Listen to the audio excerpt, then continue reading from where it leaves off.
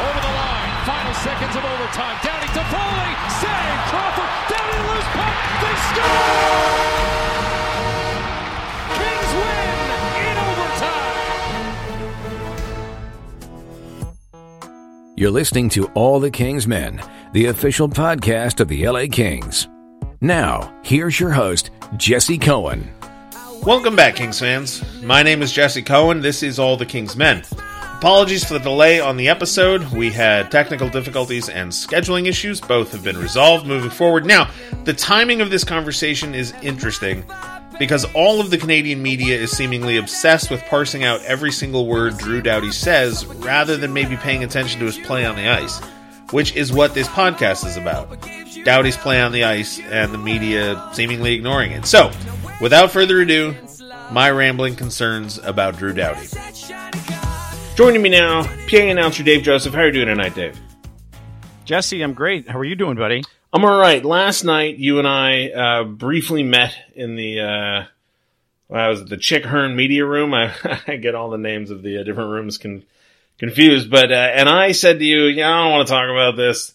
I'm not, I'm sort of, I don't like the win. And you seemed mildly curious as to why I would say such a thing. Yeah, well, yeah, for a couple of different reasons. I mean, a win is a win, and you take the win and you take the 2 points and go with it. It was overtime. It was against a team that you probably should have beat, and a team that beat you fairly handily the last time you met. So I'm anxious to hear, Jesse, why you didn't like the win. Well, what wouldn't you like about that? Well, I have changed my mind in the 24 hours, but but you kind of hit the nail on the head just now by saying it was a team that you should beat. And right. And about halfway through the third period, maybe 3/4 of the way through the third period, the shot totals was something like 44-22. And I think the Kings had a 1-goal lead at the time. And so I was like, all right, well, they're pretty handily outplaying Chicago, but they're having the same problem that they've been having all season, which is they're out shooting the other team. And if you look, if you're just looking at the numbers, you're not paying attention to the game on the ice, it appears that they're dominating them. But the reality is they're not dominating them. I mean, we saw them take a 2-0 lead on 2 very fast goals, and they gave that lead away, not as quickly as they built it, but pretty quickly. I mean, by the end of the first period, it was 2-2. So that was somewhat annoying. And then they take that third period lead. And then as I'm looking at this 44-22 shot differential, I'm thinking to myself, now I looked it up because I was curious about Kyle Clifford. Nothing else, right? I was just thinking to myself, oh, Kyle Clifford scored a goal. There's this crowd of people online who want to see Clifford and Lewis moved. I think it's jumping the gun a bit to start talking about that. So I was like, all right, well, I'll just look up. Because usually on nights like those, Kyle Clifford leads the team in all of the sort of advanced metrics, whether it's, Corsi for percentage or shot differential or whatever it is. So I look it up and I discover that only 3 players at that time in the game had negative shot differentials. And they were Alex Iafallo, Alec Martinez, and Drew Doughty. And I had spoken about Drew Doughty in the pregame show on the iHeartRadio LA Kings Audio Network because he's on the ice for a ton of goals, Dave. A ton of goals. Not so much that he's like the worst defenseman in the league. Not so much that you'd say like, oh, his career is clearly done. He's, got to go or anything like that. But for Drew Doughty, he's on the ice for a ton of goals. Right. So I made a comment about it and I started, and, like I said, I had spoken about it before the game. And, listen, God bless everybody who works for the Kings.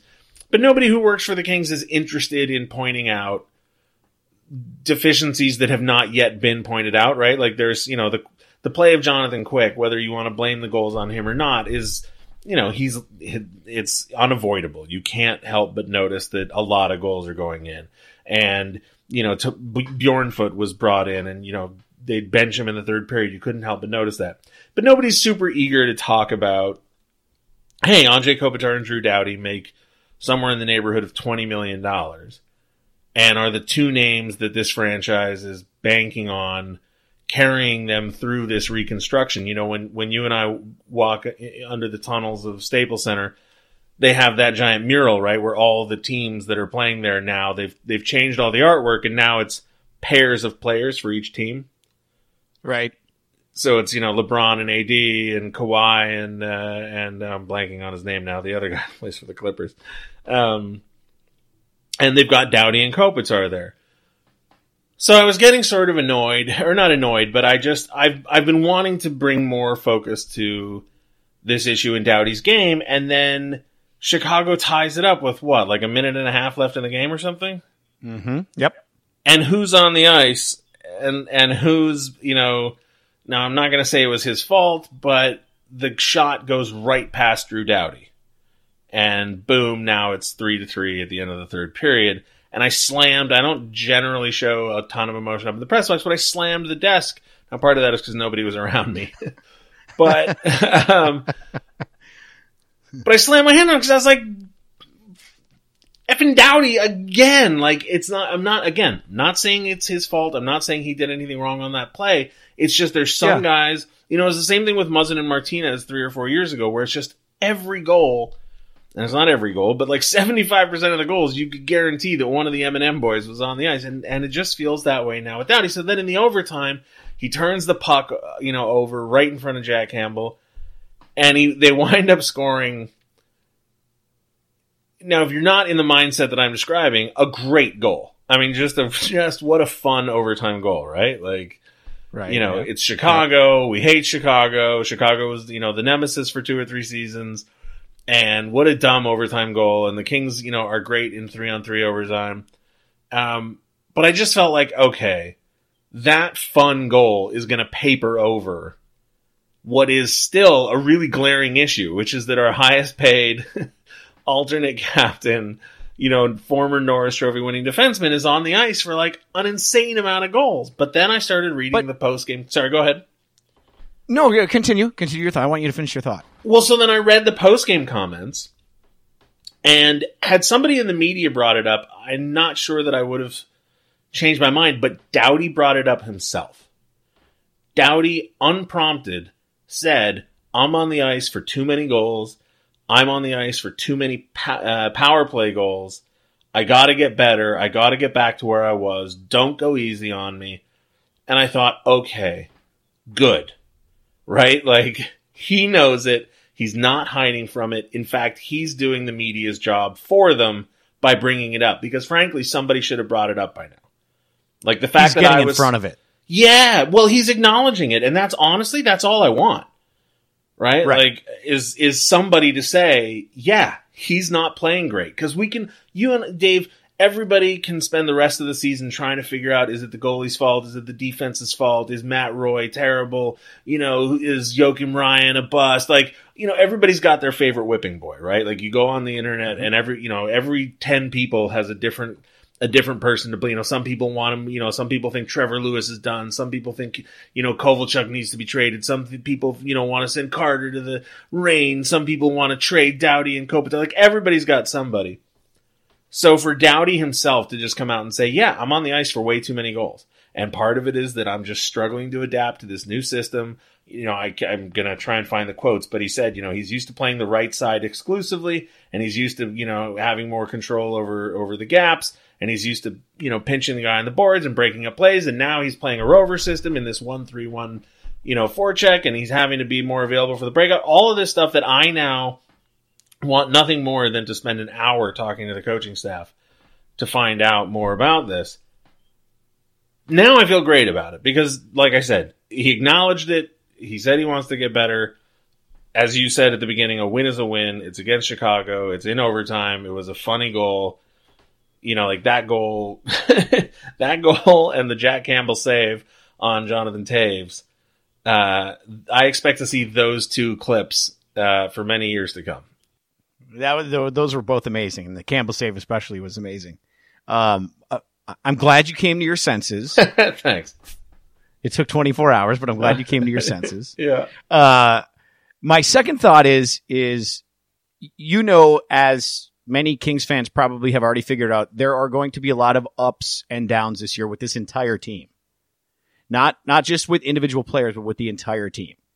With that being said, I think they're still trying to figure things out. And for Drew to say something like that is great. He got out in front of it. He owned it. He knows he knows there's a problem and he's got to address it. But I think there are other issues that play into it. It's who's his defensive partner every night.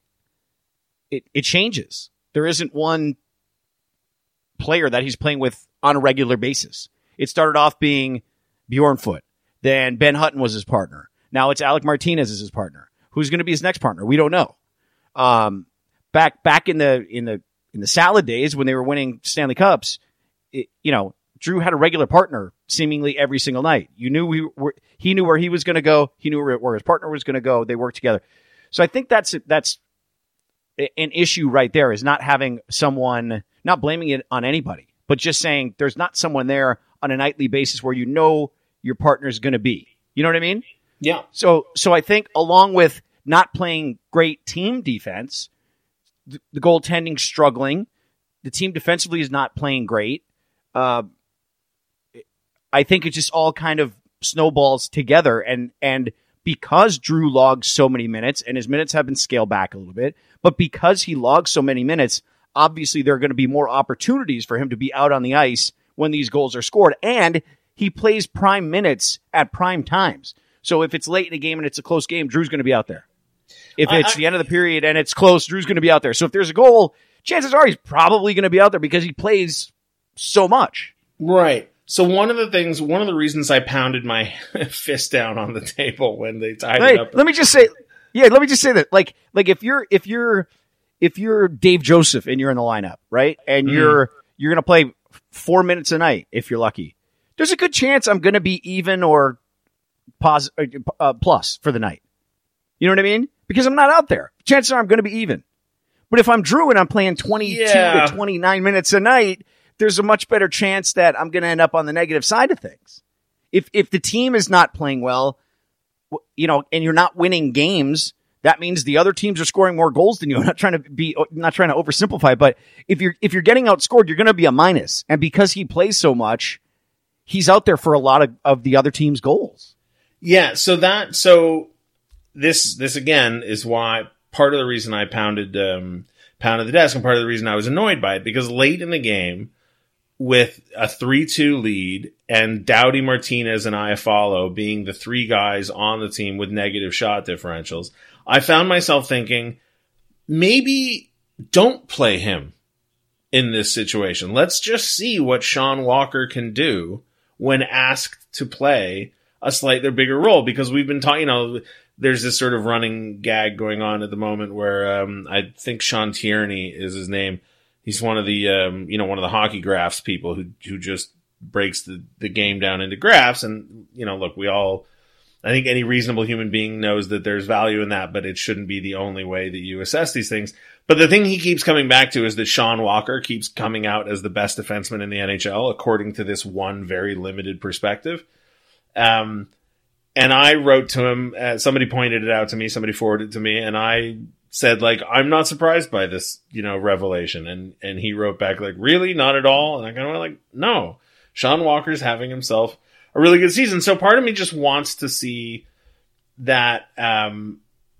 And the reason I'm sort of vamping at the moment is I'm trying to look up the numbers, because the reality is Drew Doughty's actually not playing that many minutes this season compared to his teammates. Now, you're right. He is playing in the high pressure moments, and he is playing against the other team's best players. But on a minutes per game basis, Hutton's playing 16 minutes and 51 seconds. Doughty's playing 16 minutes and 49 seconds. Martinez is playing 16 minutes and 28 seconds, and Sean Walker's playing 16 minutes and 15 seconds. Now, that's at even strength, I grant you. But Doughty's the one who's getting abused when it comes to goals against. And that's the thing that really sort of fascinates me, is that it's Martinez and Doughty who are on the ice for a disproportionate amount of goals. And yes, part of it can be explained by all the reasons you gave, which is that the goalies are not having a great season. Part of it is that they're adapting to this 1-3-1 forecheck. So the defense, the forwards are having more defensive responsibilities, and they're maybe falling apart on it. I was reading an article today that described their style of play a little bit more, which was saying they're loading up the neutral zone to try and prevent attacks. And so the article didn't say this, but I sussed it out for myself because I'm, fairly good at reading comprehension, that once an attack breaks through that 3, on the 1-3-1, lineup, then it's, once you break through the neutral zone pressure, you have more space to operate on your attack. And that's why we're seeing all these odd man rushes and cross crease passes. And it could also be a huge part of the reason the goaltending is being exposed a little bit. But regardless, it's Doughty, and I hadn't heard any, and I'm not trying to say that Drew Doughty isn't good. I'm not trying to say that he's even having a bad season or that he's playing badly. I'm just saying I was concerned that I hadn't seen this subject being discussed by, the only person I heard say anything about it was Dennis Bernstein. And while I agree in principle with what Dennis was saying, I disagreed with the reasons that he was giving for why he was concerned. His concern was that Drew Doughty's making $11 million, and that for $11 million, you should expect that to buy a certain ability to be a quote-unquote game changer. I don't care how much the guys are getting paid. Once they sign their contract, they're on the team. I'm not concerned with what points per dollar they're producing. My concern with Doughty is that he's going to be here, or at least, the bill of goods we're being sold is that Doughty is going to be one of the pillars upon which this team is reconstructed. And so I need, for my own personal peace of mind, as a crazy lunatic fan, I need to see him doing well, because if he's not doing well, then what are we building on? If we're building on a shaky foundation, I'm a little bit nervous. So the fact that nobody had pointed it out upset me. Now that I know that he's aware of it, and now that I know that he's concerned about it, and that they have, that he's put forth an explanation and, and admitted it and everything. Well, now, okay, great. Once you acknowledge a problem, and that's the expression, right? The first part of fixing, the first step is admitting you have a problem. So, the fact that he's acknowledging it, and the fact that we're moving past that stage of, well, he plays the most minutes and he plays all the things you said, which are true. But it's also true that he's on the ice for just a ton of goals, and it's got to change eventually. Yeah, and I think it will change. I think over time that will change. Once he's playing with a stable partner. I guess stable's the wrong word, but a regular partner. Once he kind of finds that groove, once the team kind of comes together and finds its collective groove, I think it will tick upward. But also know that, if you're asking me, and you're Drew Doughty and you're getting paid what you're getting paid, you're going to try to do everything you can to prevent the puck from going into your net. So if that means you're going to overplay a guy, if that means you're going to take an extra chance here or there because you want to live up to the contract or live up to the money, I think that's a part of it. I think there's, I don't want to say it weighs on a player, but it certainly is in the back of a player's mind to say, hey, I'm getting paid this money. I got to do something every single night. I've got to prove it every time I step out onto the ice. And if the puck's going in the net behind you, that's not a good thing. So I think if you'd asked her, he'd probably tell you, I'm trying to do too much. It looks to me like he's trying to do too much. And it's hard to say that's a good thing, but I'm sure it's going to come back around. I'm sure it's going to get scaled back. But I think he's just he's trying a little bit too hard. Maybe he's got to take a step back and say, or take a backward stride, I guess, in hockey speak, and say, I'm just going to play my position and play my game, and we'll get back to my Norris Trophy winning ways of just a few years ago. I just think that takes time to do. You've got the contract, you've got a new defensive partner, you've got a new coach, mind you. You've got you don't have Jonathan Quick in net every night. You've got Jack Campbell. You've got a Jonathan Quick who hasn't playing up to Jonathan Quick standards. You've got all these different factors, not excuses. It's reality right now. So I think when you mesh that all together, when you jumble it all up together, that's the reason why he's struggling. But I think the team will find its way out of it, and I think that he'll find his way out of it. Yeah, he's too good. He's too good not to. Yes. Right? Well, I mean, he's one of the best defensemen in the league. So he'll figure it out. But I think that's what made me come around on the subject, is that if I hear him say by his own admission, I'm struggling to adapt to a new system. I've been playing this way for 11 years. I'm used to doing it this way, and I'm having to do it that way. And then I can add in the part that he won't say, right? Which is exactly what you just said, which is he doesn't have a regular partner. Let's face it. I'm not sure that there is a guy on the roster who's well suited to be Drew Doughty's regular partner. I'm not saying that there isn't. I'm just saying I'm not sure, because we've only seen 14 games out of Ben Hutton. We've seen fewer games out of Joakim Ryan, and I like Alec Martinez very, very much. He's a fun guy. He's scored some incredible goals for the Kings, but he's older. Well, is he older than Drew Doughty, or roughly the same age? But regardless, he's not a number two. And I don't think that their games are particularly well suited to play together. So, I mean, we may not, I think we all expected Bjornfoot was going to wind up being Doughty's partner, and Doughty seemed to like that idea a ton. But that doesn't seem to be in the cards for this season. So, you referenced it. Tons of people have referenced it. This is going to be an up and down season. There are going to be peaks and valleys.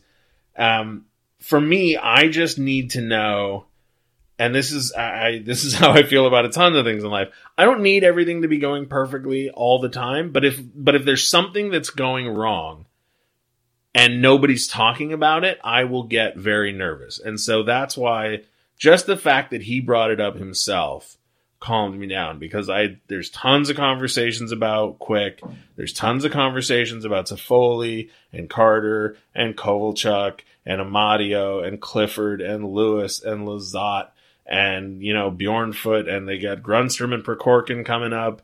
And there's talk about Campbell and Peterson, and, there's all these conversations. I hadn't really heard anybody but Dennis say anything about Doughty. So the fact that Doughty now introduced the subject into the sort of consciousness of the Kings fandom, I'm good now. I'm fine. Right now, at least that we're talking about it. And you can say, yeah, it's a problem and they'll fix it. And I'll go, okay, great. They'll fix it.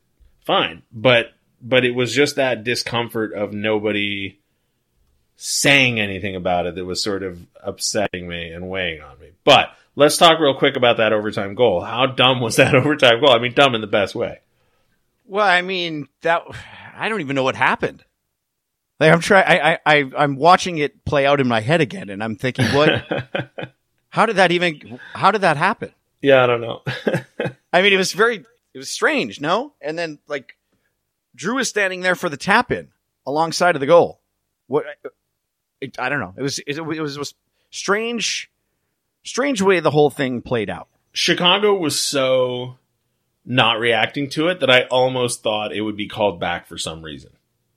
Right? Like, I thought, maybe the whistle blew and I just didn't hear it, or right, or something, or the goalie thought the play was dead, and so it did. But because, I mean, it just reminded me of one of those football, clips that gets rolled out one every couple of seasons, where a guy's, everybody thinks he's been tackled, but his knee never touched the ground. And so the other team's just sort of standing around, and he just takes off and, runs it back for whatever, 85 yards or something crazy like that. Right. It just reminded me of one of those things, because Doughty was clearly the only person paying attention on the ice. I don't know. I thought it was great in retrospect. Play till the whistle blows, right? I mean, you play till absolutely. Play is stopped, and I don't know what happened either. And I'm still thinking, okay, the puck's down in the corner, bounces back out to the slot. It's sitting right there on the goal line, and nobody's moving. Yeah. And it was kind of slow motion for me anyway, from my vantage point. And I was like, I thought the same thing. I thought, what is going on right now? In a split second, which felt like 10 seconds. But then Drew's standing there and taps the puck in and throws his hands up in the air. And you go, what? Did that just really happen? I think the fact that he stepped between the goalie and the cage also made it a little bit weirder, right? Like, he was invading. Like, maybe that's why I thought it should be called off, because it's like, did he just was that it? Like, are you allowed to do that? And of course you are, but it's just so, you're not used to seeing it, right? Like, you don't see that very often, yeah. No. So I think they'll take the overtime win. Yeah, well, and somebody pointed out that their overtime winning record since they've introduced 3-on-3 is like, it's the tops in the league. I mean, Yeah, well, when you've got high-end players who excel in those situations, and Drew's one of them. I mean, if you want a defenseman out there for a 3-on-3, wouldn't he be one of the top 3 guys you'd go to? No, 100%. I mean, one of the things that I kept saying last season was all you need to do is look at their play in 3-on-3 to know that all of the complaints about, they're not complaints, but whenever somebody would say that the reason their record is so bad is because they got old and slow and their talent fell off a cliff, I'd say if that were the case, they wouldn't keep winning these 3-on-3 overtime games. Right? Like, I don't know what, off the top of my head, I don't know what their record in 3-on-3 overtime was last season, but I'm pretty sure it was pretty good. And this season, they've got the win against Calgary and now the win against Chicago. And you can just see, right? It's Kopitar, it's Brown, it's Doughty, it's Carter, it's Toffoli. It's these guys who know how to win and know how, when you take all the coaching away, and you take all the systems away, and you not worrying about salary let them caps play or penalties. Yeah, when you're just watching them, when it's just watching a talent competition, talent's very clearly still there. Yes, let them play and see what happens. And that's what happens, I think, in 3-on-3, where guys don't think about systems and guys don't think about, I've got to get back on defense, or I've got to make sure I've got my guy coming into the zone, or because there is no, I mean, you have a guy, but it's so much more wide open and more free flowing, and guys can freewheel in that situation. And when you have guys with top end talent, like you said, the Kopitars and the Carters and the Dowdys and the Browns and the Toffolis, those guys can create situations out of basically nothing because they're so good. And that, frankly, for me, that's fun to watch. I think that's some of the best hockey we see is the 3-on-3. It's not, the ideal way to settle a game, but for me anyway. But it certainly is fun to watch. Having said that, Doughty did turn the puck over right in front. I mean, like, Chicago's really bad. I mean, well. Let's qualify that by saying Saturday night both teams came into the game with 8 points. So yeah. I mean, look, the Kings are not world beaters. Right. I'm stunned at how, it's not a shock, right? The Blackhawks have done a very similar thing that the Kings have done, where they've loaded up contracts on players, who led them to multiple Stanley Cups, and now, they're struggling to fill in the depth. Dominic Kubalik scored. Did you care about that at all? He never played in a Kings uniform, but the Kings drafted him. He never came over. He's finally traded.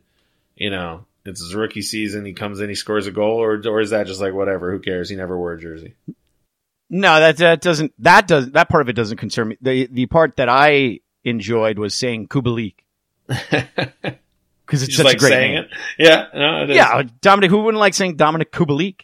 But then they have, Chicago has a Dominic Kubalik, and they also have a Slater Cuckoo, which is I heard he took a penalty, I think. Yeah, or did he get an assist? I heard you say his name, Slater, and I was like, I bet Dave loved that.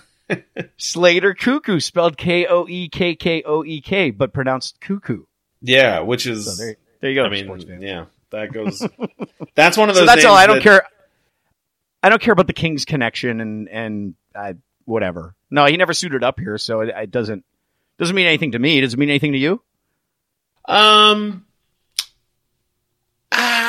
little tiny itsy bitsy bit. It's pretty much waved off by the fact that they won, but I'm bringing back this thing. We called it the Molson Index back in the day. Rosen's now suggesting we call it the Timonen Index. But the idea was we would keep track of former players that would come in and score against the Kings. And it used to be like, it didn't matter who, whether it was John Druce or Robert Long or, Stumpel or Murray or whoever, or Kevin Stevens or whoever, all these players would leave and then they would, they'd have great performances against the Kings. But then when Lombardi took over, it felt like they were holding on to their young players. And so all of a sudden you didn't have as many players leaving in the first place. And the players that did were guys like Lyndon Vay or, I can't remember any, or Brian Boyle, some of them fine players, but they're not like high scoring guys that are going to burn you. But now that we're getting back into that mode of stockpiling picks and prospects, I thought it might be interesting to start paying attention to it again. So Kubalik was, he sort of counts, sort of doesn't. But nah, they won. It's fine. Chicago's. It's not like they're gonna. I'm not worried about Dominic Kubalik's Hall of Fame credentials just yet. You turned on that pretty quick. Yeah. Well, look, they won. It was great. It kind of bothers me. Nah, it doesn't really bother me. Okay. Well, bothers just not the right word. I wish if I could write the script, I would have had somebody else score that goal. But sure, okay, now I get where you're coming from. Yeah, but whatever, he scored it, so fine, whatever. Let's talk about the rain game real quick. Friday night, they played again Saturday night, but you and I were not there. But you and I both were there on Friday night. Now, I need you to tell me if I'm crazy or not. For me, that Friday night game was one of the sloppiest games I've seen in years. Am I crazy? Let me say this. It's so ironic that you say that, because I was told by several different people and several different people not within the same that do different jobs said similar things to me. So it wasn't coming from the same group of people. Right. I mean, they all happen to be at the game, but they all said the same thing to me. They said, "That was a great game. That's one of the best games I've ever seen.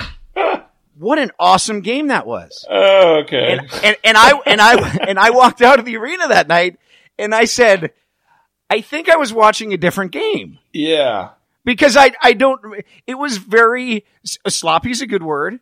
It was, I don't want to use the word boring. It was not a boring game. It was, there was a lack of flow to the game. There were certainly a lot of whistles in the game, especially early in the third period. There were 10 or 12 early whistles. Yes, there were. And there was no flow. And then there was an icing. And then there was, and then an offside. To me, it was just, they wouldn't drop the puck, penalty infraction. I mean, oy. Yeah, and it wouldn't stop the whole night. So it wasn't like there was nothing going on. There was plenty going on, but it certainly wasn't a game where you say, that was a great play, and that was a great play. And did you see that tic-tac-toe? And did you see that passing play there? And did you see – there was none of that. And I don't know what to attribute that to. Maybe the ice was bad or really bad, or I don't know. My hope is that both teams were out the night before having a Halloween party. Cause... I mean, it could be. It could be. But I would agree with you, because I said exactly the same. It's so funny that you say that, because I walked out and after 3 people told me the exact same thing in not exactly the same words, but close, I went to my car and shook my head and said, I don't know if we watched the same game, because that was not at all what I took away from that. I'm not sure I saw 2 passes in a row connect. I saw both teams giving the other team way too much room to operate in the offensive zone, right? Like the gap control was at they were 5, 6, 7 feet off their man.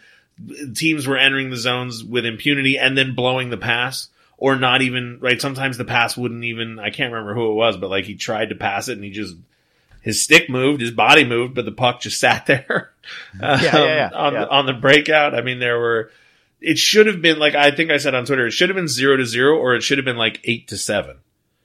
I'm not sure how it wound up being 2-2. Yeah, because there was just a million chances, but not because, as you said, not because of brilliant tic-tac-toe passing, but just because each team was just, I don't know. There's guys falling down all over the place. They couldn't receive a couple passes, of goals. That one was reviewed and it didn't go in, and there was a big stoppage. And Jay Woodcroft, the Bakersfield coach, was going crazy on the bench about a goal that was disallowed. That one didn't go in. Yeah, I'm not sure either. And I didn't get to see the video, unfortunately. But it was a strange game all around. And I think the real strange thing about it is that it was so sloppy, because Ontario had come in winning 4 straight. They were 6-1-1. They looked great. World beaters to that point. I mean, they looked like they were unstoppable. And then Bakersfield comes in, basically about 500. I think they were 3-5-1 coming into the game, something like that. They come in and you think, well, this should, not that it's going to be an easy game. It's never an easy game, but, we should be able to handle our business here. And it was just neither team could put anything together, which was kind of shocking to me. Yeah, and I was the press box at the Toyota Arena. my seat was sort of just on the opposite side of Cal Peterson on the winning goal from Bakersfield. And Peterson's been unbelievable this season, right? Like he's playing out of his mind, and yet I felt like it was a pretty weak goal.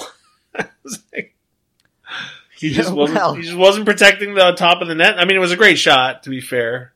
I know I'm contradicting myself by saying a weak goal and a great shot, but I felt like it was the kind of stop that Peterson has been making all year. So I was sort of stunned that like, oh, boom, it's over. Just like that. Like I just assumed because the game had taken, right, the game would not end, right? Like you said, there was whistles and offsides and icings and, face-offs that they, I think they had to drop the puck 4 times at one point on a face-off. Yes.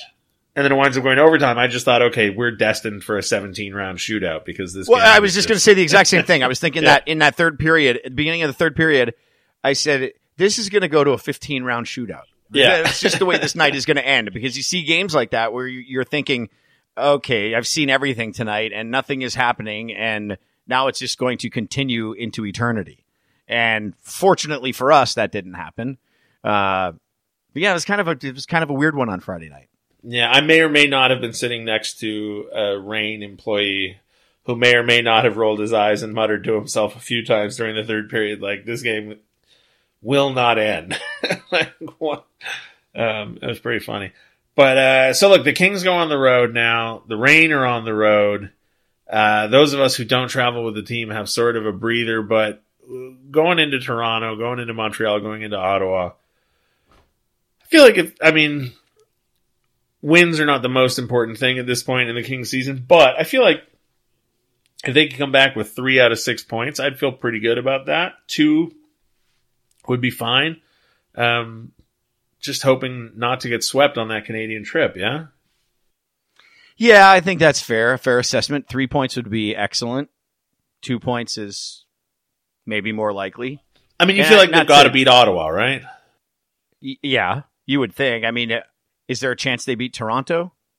I kind of feel like there is. Am I just stupid? No, I wouldn't say you're stupid. I mean, I think the best likelihood is them beating Ottawa. If you were to pick one of the 3 teams. For sure. But then again, we had the homestand just a couple of weeks ago where we played a few teams, and you said, well, they should beat them, and they should beat them, and they didn't. And they, should they have beaten Nashville the way they beat Nashville? No, but they did. So no, you're not. That's why I'm saying that, is because you're not crazy for thinking maybe they go into Toronto and beat up on Toronto. And look what's happened against Calgary every time the Kings play Calgary this year, or both times the Kings have played Calgary. I mean, you don't know what's going to happen. You don't know which team you're getting every single night. So stranger things have certainly happened. Maybe they sweep the road trip. Well, let's not get crazy. Okay, fair enough. I'm really enjoying the Toronto is not the best team in the league meltdown that's happening. Yeah, right. Listen, we love Jake Muzzin, former King. I had an account on Twitter dedicated just to Muzzin, so what I'm about to say, please don't firebomb me, Kings fans. But they thought they were getting Drew Doughty when they acquired Jake Muzzin, and they did. And Jake Muzzin is not Drew Doughty, and Nick Shore is not Jarrett Stoll. They're still obviously a very good team, and they have some very good players. But I am enjoying the gap between expectations and what they're getting 15 games into the season. Sorry, go ahead. Toronto's in a sticky spot with their salary cap too, so I don't know what's going to happen there down the road this year, next year, and who knows what's going to happen with Mike Babcock. It's an interesting dynamic there. There's a lot of moving pieces in Toronto. There's a lot of moving pieces, and I don't know exactly how they're going to handle that, but they got a lot of guys they need to keep under contract there, and they don't have all the money to pay them. So, and then you've got a coach who maybe some people aren't sold on, who I love. I think he's fantastic. I think he's a great coach, but a lot of people don't like him there and think he's on the hot seat, and I guess that remains to be seen. Yeah, well, it'll be an interesting. It's so fun. Coaching is such a weird profession, right? I mean, and you can see it now with the Kings, right? You know, there are those, you know, there are tons of fans who don't necessarily pay as close attention as, you know, those of us who work for the team. And I don't say that to denigrate them or insult them. People have lives. It's hard to devote a ton of your spare time to being intimately familiar with the inner workings of a sports team. But you see these questions people want to know, is McClellan doing a good job? I've seen people say that he should be fired already. You know, they look at the record and they say this team is terrible. And it's like, again, I mean, we keep saying it on this podcast time and time again, happiness is measured by expectations. But your expectations have to be set by reality, and you got to be paying attention. And so a team like Toronto, yeah, you know, like you said, they've got so many cap issues. I'm not sure that there's a ton Mike Babcock.